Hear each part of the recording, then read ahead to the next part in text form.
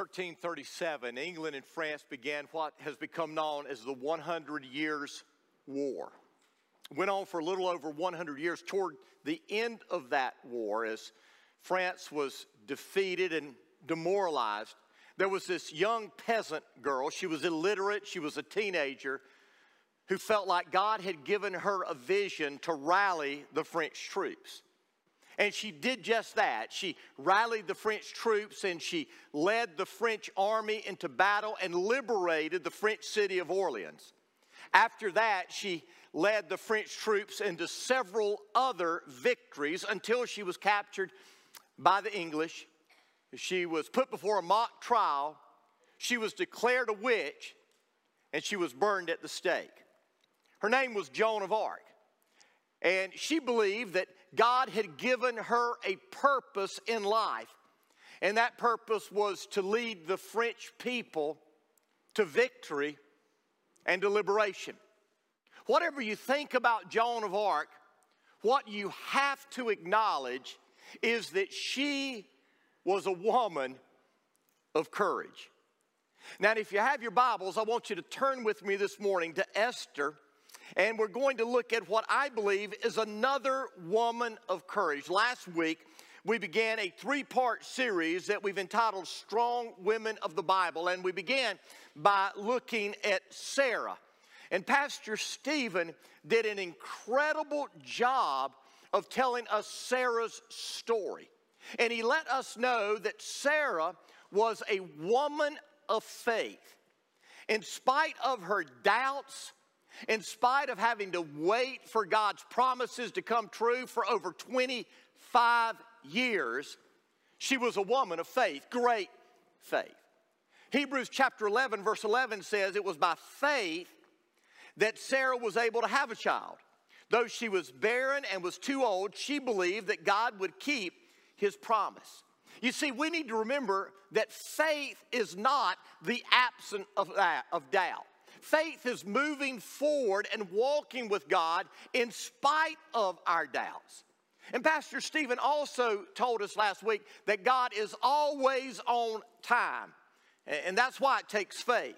You see, God doesn't operate on our timetable. He doesn't do things during the time that we want him to do these things. He does them in the time that he needs to do them. And so Sarah was a woman of faith. But today I want us to see that Esther was a woman of courage. You see, strong women are women of faith. And strong women are women of courage. Now, throughout the Bible, we are told to be courageous, to have courage. In the book of Deuteronomy, chapter 31, verse 6, it says, "So be strong and courageous. Do not be afraid and do not panic before them, for the Lord your God will personally go ahead of you. He will neither fail you nor abandon you." In 1 Chronicles 28, verse 20, we are told, "Be strong and courageous. Do the work. Don't be afraid or discouraged, for the Lord God, my God, is with you. He will not fail you. He will not forsake you." Over and over again in the Bible, we are told to be courageous, to have courage. But the question is, what is courage? Some people have the idea that courage is the absence of fear. If I'm courageous, then I'm not going to be afraid. But that's the furthest thing from the truth. Have you ever heard of Eddie Rickenbacker? Eddie Rickenbacker was a real-life American hero. In World War I, he was the most decorated soldier in the American Army. He received more medals of valor than anyone else. He had more air victories against the Germans than anyone else. During World War II, his plane crash-landed into the Pacific, and he was adrift in the ocean for 24 days. When you study his life, you would think that this man was fearless. You would think that he had no fear. But that's not what Eddie Rickenbacker said. He said, courage is doing what you're afraid to do. And then he said this, there is no courage without fear. Did you hear that? There is no courage without fear. You see, courage isn't the absence of fear. Courage is doing what you're supposed to do, what God wants you to do, in spite of fear. The Oxford Dictionary defines courage as the ability to do something that frightens you. In other words, courage is when you don't let your fear stop you. But through God's power and grace, you have this ability to overcome your fear. So I want us to take a look at Esther and see how she was a woman of courage. But before we do, we're going to have to look a little bit before she was born. You see, because of their disobedience, the Jews, God's chosen people, were taken into captivity by the Babylonians. And for 70 years, almost every Jew, but the poorest of the poor, lived in captivity. But when the Persians conquered the Babylonians, King Cyrus issued this decree allowing some of the Jews to go back to Jerusalem. But there were other Jews that decided to stay in Persia, like Daniel, who became an advisor to the king, like Nebuchadnezzar, who was a cupbearer to the king, and like Esther, who became the queen of an empire. Now, Esther was just a young Jewish orphan being raised by her cousin Mordecai. Mordecai adopted Esther as his own family when her parents died. Now, at the time of Esther, the king of Persia was a man by the name of Xerxes. If you've ever seen the movie 300, the people that the Spartans fought against, that was Xerxes. Xerxes was a real-life man who was wicked and vicious and evil. We are told that his kingdom went from Ethiopia all the way to India. He was a powerful man. Now, as the book of Esther begins, Xerxes is having this celebration. And the celebration lasts for 6 months. And he invites all of the leaders, all of the nobles of Persia together. And for 6 months they celebrate. And then at the end of that celebration, Xerxes throws a party to end all parties. He opens up the liquor cabinet, he opens up the wine cabinet, and the alcohol flows freely. And the men drink and drink and drink until they are all liquored up, including Xerxes. And toward the end of the 7 days, Xerxes decides that he's going to call his wife Vashti out because she was a beautiful woman. And he was going to have her parade before all the men. God only knows what he wanted her to do because he was such an evil, wicked man. But Vashti refused. She refused to come out. And so Xerxes, in all of his humiliation and all of his anger, asked all of his nobles, all of his advisors, what he should do. And they said, you need to banish her. You need to remove her as queen, and you need to find another queen. So Xerxes did that. And from one end of the kingdom to the other, from Ethiopia to India, they began this process of bringing together all of the most beautiful young virgins in his entire kingdom. Now, understand, these ladies weren't entering into a beauty contest. They were being taken into slavery to do whatever this wicked king told them to do. One of the young ladies that was taken to enter into this contest to be the next queen was Esther, Mordecai's young cousin. Now, Mordecai told Esther when she was taken away, don't tell anybody that you're a Jew. And so for months and months and months, they began this process of beauty treatments where they gave these women all the beauty treatments that any woman could ever want. And at the end of that time, they began to parade these women out before the king. And this is what the Bible says when Esther came before the king. It says the king loved her more than any other young woman. He was so delighted that he put the royal crown on her head and she became queen. Here was Esther. She was simply a peasant Jewish girl who was now the queen of the Persian Empire. But remember, no one knew that she was a Jew. Now, in the meantime, her cousin Mordecai, he began working on the palace grounds. And one day, he heard this plot to assassinate Xerxes. And he got a message to Xerxes about the plot, and because he gave that message to them, Xerxes' life was saved. Now let's change gears for just a minute. There's another man here in this story. His name was Haman. He was a noble, and Xerxes put him second in command of all of Persia. And he was a wicked man as well. But he was also full of pride. And the king commanded that everyone bow down before Haman to show him respect. And everyone did. But Mordecai had determined that he would not bow down to anyone but God. And so when Haman came by, Mordecai would not bow, Mordecai would not bend, and Haman was humiliated, he was angry, he was upset. He wanted to kill Mordecai, but he didn't want to just kill Mordecai. He wanted to completely annihilate the race of Mordecai. So he went before the king. And he said, there is this race of people in your kingdom that are separate from everyone else. They won't integrate into our society. And they have their own laws, and they won't follow your laws. And if they continue as part of the kingdom, I am convinced that they will lead to the downfall of the kingdom. All of these people need to be put to death. And if you give me the word, I will pay the money to make sure that every single one of them is put to death throughout your entire kingdom. Now imagine what Haman is about to do. He's wanting to kill every single Jew on the planet because of his pride, because of his arrogance. Well, Xerxes didn't care.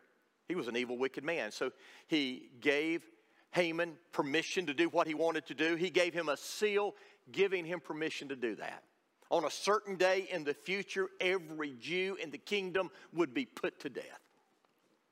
When Mordecai heard this, and all the rest of the Jews heard this, you can imagine they began to mourn and wail and weep, and they started fasting. Mordecai began to wear burlap, put ashes on him, and was fasting. And in the meantime, Esther was in the palace. She didn't know anything that was going on. She was sequestered from all of this stuff, and she heard that Mordecai was in mourning, and so she sent a messenger to ask him, why are you in mourning? The messenger came back and gave Esther the message of what was going on and what was about to happen. And then Mordecai asked Esther to go to the king and plead for mercy. And that takes us to the first thing that we learn about Esther's courage, and that is this: courage gives up. Now let me say before I say anything else, that sounds contradictory. That doesn't make sense. We don't think about courage as giving up. But before we can have true courage, courage that brings honor and glory to God, we must be willing to give up. Listen to what it says in chapter 4, beginning in verse 10. It says, then Esther told Hathach to go back and relay this message to Mordecai. All the king's officials and even the people in the provinces know that anyone who appears before the king in this inner court without being invited is doomed to die unless the king holds out his gold scepter. And the king has not called for me to come to him for 30 days. So Hathach gave Esther's message to Mordecai. Mordecai sent this reply to Esther. Don't think for a moment that because you're in this palace, you will escape from all the other Jews you will escape when all the other Jews are killed. If you keep quiet at a time like this, deliverance and relief for the Jews will arise from some other place, but you and your relatives will die. Who knows if perhaps you were made queen for just such a time as this. Then Esther sent this reply to Mordecai. Go, gather together all the Jews in Susa and fast for me. Do not eat or drink for 3 days, night or day. My maids and I will do the same. And then, though it is against the law, I will go in to see the king. If I must die, I must die. Now, it's hard for us to understand the times in which Esther lived and the culture in which she was a part of. But women in that day, they had absolutely no rights. And for Esther, or for anyone else for that matter, to go into the king's presence uninvited was risking death. If you walked into the king's presence without him inviting you, and he did not hold out his gold scepter to you, you would immediately be put to death. And it had been over 30 days since the king had called for Esther. And so now she was faced with this choice. Will she stay in her comfortable position as queen, or will she risk it all for the sake of her people? Now, in any way you slice it, what Mordecai is asking Esther to do is risky. It could cost her her life. But listen, it's in moments like those that determine whether you're a person of courage or not. Did you hear me? It's in those moments that are risky, that may cost you everything, that will determine whether you are a woman or a man of courage. You see, Esther was willing to give up control. She was willing to give up control of the future, give up control of her circumstances, and even give up control of her life for the sake of her people. I want you to ponder the words that Esther said. She said, "If I must die, I must die." You see, courage is willing to give up what you want to do.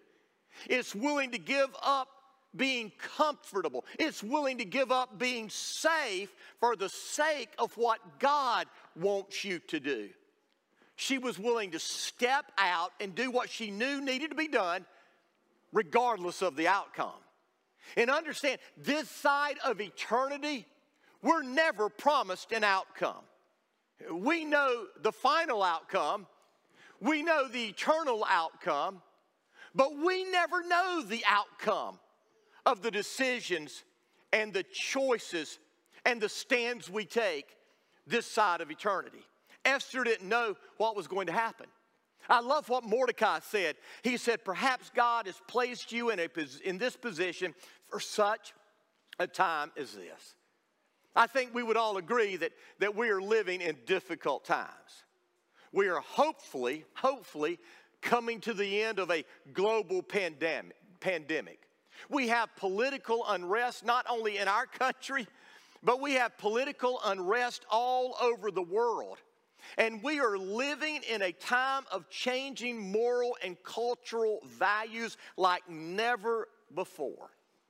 But have you ever stopped to consider that God may have placed you at this time in history and at this place for such a time as this?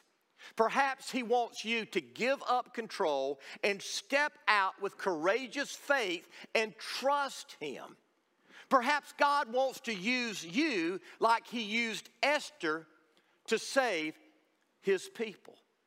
What I know is that a lot of people moan and groan and mourn and whine about what is going on. But I don't hear a lot of people asking God, God, what is it that you want me to do to make a difference in our world today? You see, courage gives up. Now, between chapters 4 and 5, we're told that the people began to fast and pray before God for 3 days. Esther and her maids were praying to God. And then in chapter 5, we discover the second thing about Esther's courage, and that's this: courage stands up. Now listen to what it says in chapter 5, verse 1. On the third day of the feast, Esther put on her royal robes, entered the inner court of the palace, just across from the king's hall. The king was sitting on his royal throne, facing the entrance. When he saw Queen Esther standing there in the inner court, he welcomed her and held out the gold scepter to her. Wow. Whew. Praise God. The gold scepter. My life has been spared. So Esther approached, touched the end of the scepter. Then the king asked her, what do you want, Queen Esther? What is your request? I will give it to you, even if it is half the kingdom. You see, Esther moves from willingness to action. She puts on her royal robes and goes into the inner court across from the throne. And when Xerxes sees her, he not only invites her in and accepts her, he offers to give her anything she wants, up to half of the kingdom. That's a big deal. And so Esther's going, thank you, God. And so Esther says, well, what I want is for you and Haman, remember Haman, the evil, wicked guy, I want you and Haman to come to a banquet that I've prepared for you. And so Xerxes and Haman go to this banquet, and they begin eating, and Haman feels all great because he's been invited to this banquet with just the king and the queen. And then the king, Xerxes, asks Esther again, what do you want? I'll give it to you, whatever it is, up to half my kingdom. And she says, well, one more thing. Would you be willing to come to a banquet tomorrow that I want to prepare for you and Haman? And when we have the banquet tomorrow, then I'll tell you what I want. And Xerxes said, sure. And he told Haman that Haman needed to go. And so Haman was on cloud 9. I mean, he's been to this banquet with the king and the queen. Now he's invited to this other banquet for the king and the queen. And he's on his way home. And as he's leaving the palace, everybody bows and bends before him, except Mordecai. Mordecai's not going to bend to anyone but God. And so he gets angry again. And he asks his family, what should I do? And they said, you need to build a gallows, 75 feet tall, and impale Mordecai on that gallows. And so Haman said, that's a great plan. That's what I'm going to do. So he came up with his plan. But that night, Xerxes couldn't sleep. And so when he couldn't sleep, he got the history of the kingdom and began to read through it. And he got to the point where he read about how Mordecai had saved his life. And so he called in his advisors and he said, hey, what did we ever do to honor Mordecai for saving my life? And they said, well, we haven't done anything for him. And so the king called Haman and said, Haman, what would you do for a man that you want to honor? Well, Haman was filled with pride. He thought the king wanted to honor him. And so he came up with this elaborate plan of how he would be marched through the city and he would be honored by all people. And the king said, great, you do that for Mordecai. Can you imagine how Haman felt? Can you imagine how his bubble burst? He went home and he told his family, and they said, this is not good. Well, the next morning he got up, he went to the feast. And that's where I want you to learn the second thing about courage. You see, courage gives us the ability not just to give up, but courage gives us the ability to stand up. You see, we will never make a difference until we stand up. Think about it for just a moment. If Esther would have waited one day, she would have waited one day to go to the king, Mordecai would have been impaled. If she wouldn't have stood up when she did, her cousin, who raised her as his only child, would have been put to death. Her willingness to stand up when she did spared his life. You see, giving up will never accomplish anything, will never make a difference until you stand up. We live in a day and age where fewer and fewer people are willing to stand up. Willing to stand up against the cultural stream and the immorality of our day. We're willing to stand up against what our kids are being taught, even in our public schools. And I'm not bashing our schools, hear me. But you need to understand, in schools all across America, our kids are being taught that gender is fluid, that you can change your gender. Our kids are being taught that homosexual sex is to be celebrated. Our kids are being taught that Christians who live by the Bible are bigots and racist and need to be condemned. And if you think I'm lying, just read the news and you will see what's going on. And all of this time, we're sitting back whining and mourning and wailing and going, oh my, this is awful, this is terrible, and yet we're not standing up. And it's time for us as believers to stand up. Esther didn't know what was going to happen when she decided to take a stand and go to the king. God delivered her. God showed her favor. Understand, when you take a stand, you aren't guaranteed the same end as Esther. Do you hear me? You don't need to think that if you take a stand for the Lord, that everything is going to go great with you and you're going to be celebrated and you're going to become powerful and rich and famous. You may lose your life. You may lose everything. But the question is, can you be true to your Lord without taking a stand? Courage gives up. Courage stands up. That takes us to the third thing we see in this story, and that is courage speaks up. Listen to what it says in chapter 7, verse 1. So the king and Haman went to Queen Esther's banquet. On this second occasion, while they were drinking wine, the king again said to Esther, tell me what you want, Queen Esther. What is your request? I will give it to you, even if it is half the kingdom. Queen Esther replied, if I have found favor with you, king, and if it pleases the king to grant my request, I ask that my life and the lives of my people will be spared. For my people and I have been sold to those who would kill, slaughter, and annihilate us. If we had merely been sold as slaves, I could remain quiet, for that would be too trivial a matter to warrant disturbing the king. Who would do such a thing? King Xerxes demanded. Esther replied, the wicked Haman is our adversary and our enemy. Haman grew pale with fright before the king and the queen. You see, we not only have to give up, we not only have to stand up, we have to be willing to speak up against what is wrong. Haman was second in command in the most powerful empire in the world at the time, Persia. And yet Esther was willing to confront his wickedness before the king. There's a book that was written by Erwin Lutzer. Erwin Lutzer is the pastor emeritus at Moody Church in Chicago, Illinois. Moody Church is an inner city church in Chicago that has over 70 nationalities represented in that church.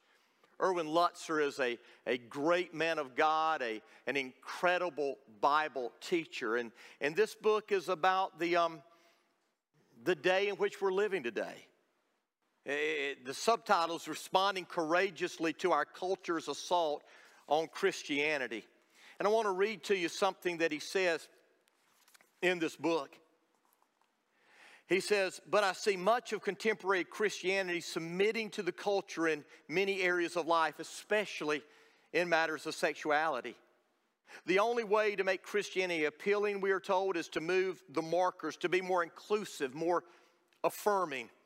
I fear we're allowing culture to inform our thinking and even raise our children. Did you hear that? I'm afraid that we're allowing culture to inform our thinking and raise our children.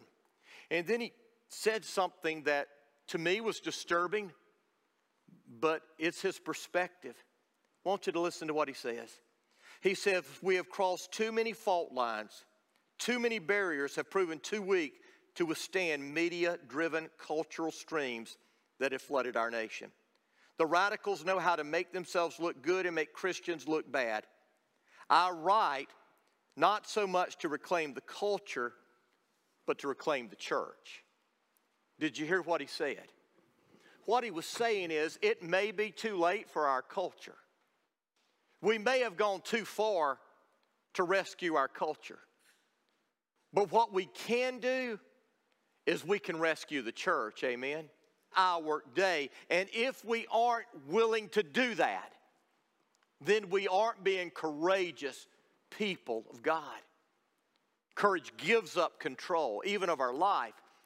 Courage stands up against the cultural streams of the day. Culture speaks out even when it is dangerous. And the final thing we see is courage frees up. Our courage frees up other people to take a stand. Well, when the king heard this, the king impaled Haman on that pole that he had built for Mordecai.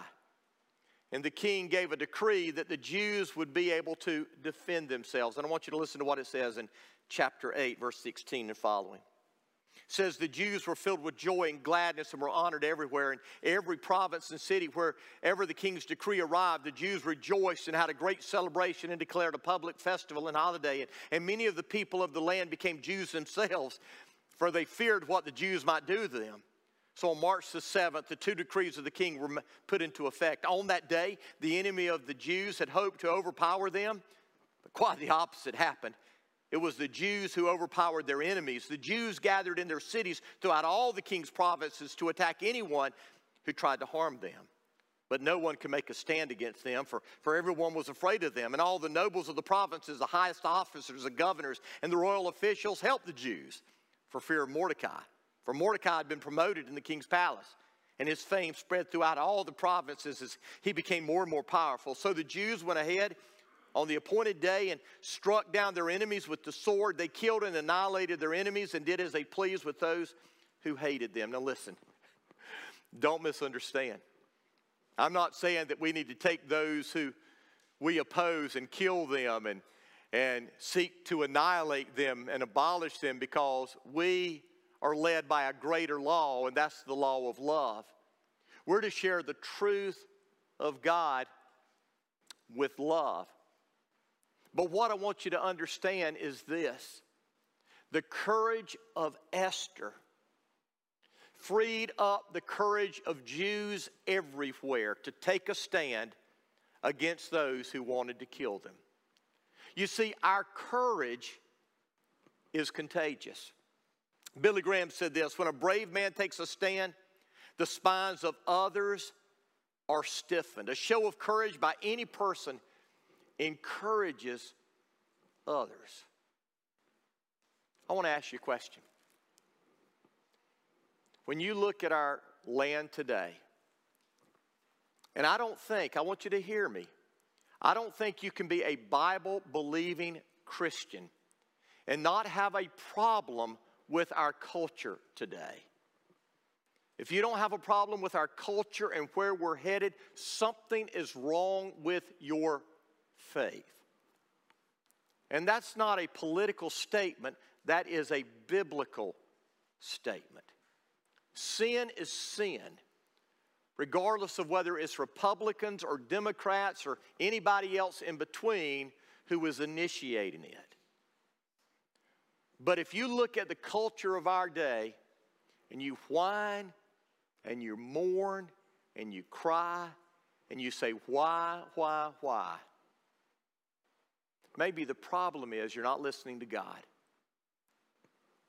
and you don't have courage. Because maybe, just maybe, God has planted each of us in history at this time for such a time as this. Who but knows what would happen if we as women and men of God began to stand up and speak out against what is going on in our culture instead of being silent and letting it happen. We may not be able to change our culture, but we'll certainly change the church. And we may even rescue some of the people who are in the culture who become a part of the family. So what are you willing to do?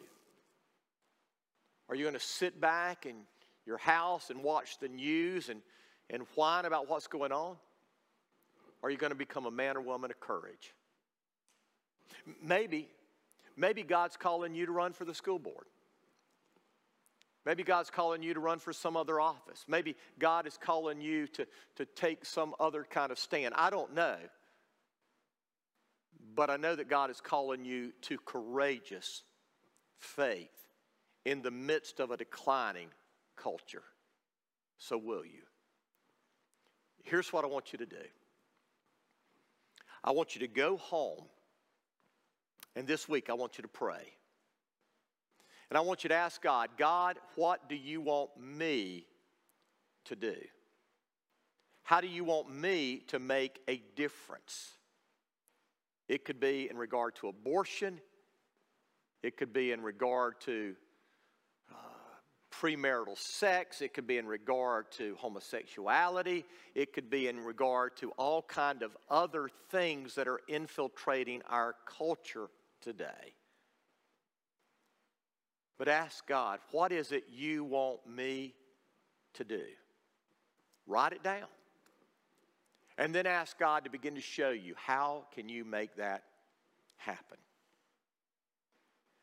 And then have the courage to do it, whatever it costs, wherever it leads. Would you bow your head? Let's pray together. Father God Almighty, I come to you in Jesus' name, asking you to forgive us for our whining, for our complaining, and our lack of courage. Forgive us for the excuses that we have made not to take a stand. Lord, show us how to take a stand for your truth in love. And Father, use us to make a difference. I pray, Father, that it's not too late for our culture. I pray, Father, that you will bring an awakening to our land. Let it begin with us. Father God, if it is too late, I pray that we will purify your church so that we will be ready for your appearing when you come. And you will be able to say to us as a family of faith, well done, good and faithful servants. And I pray this in Jesus' name. Amen.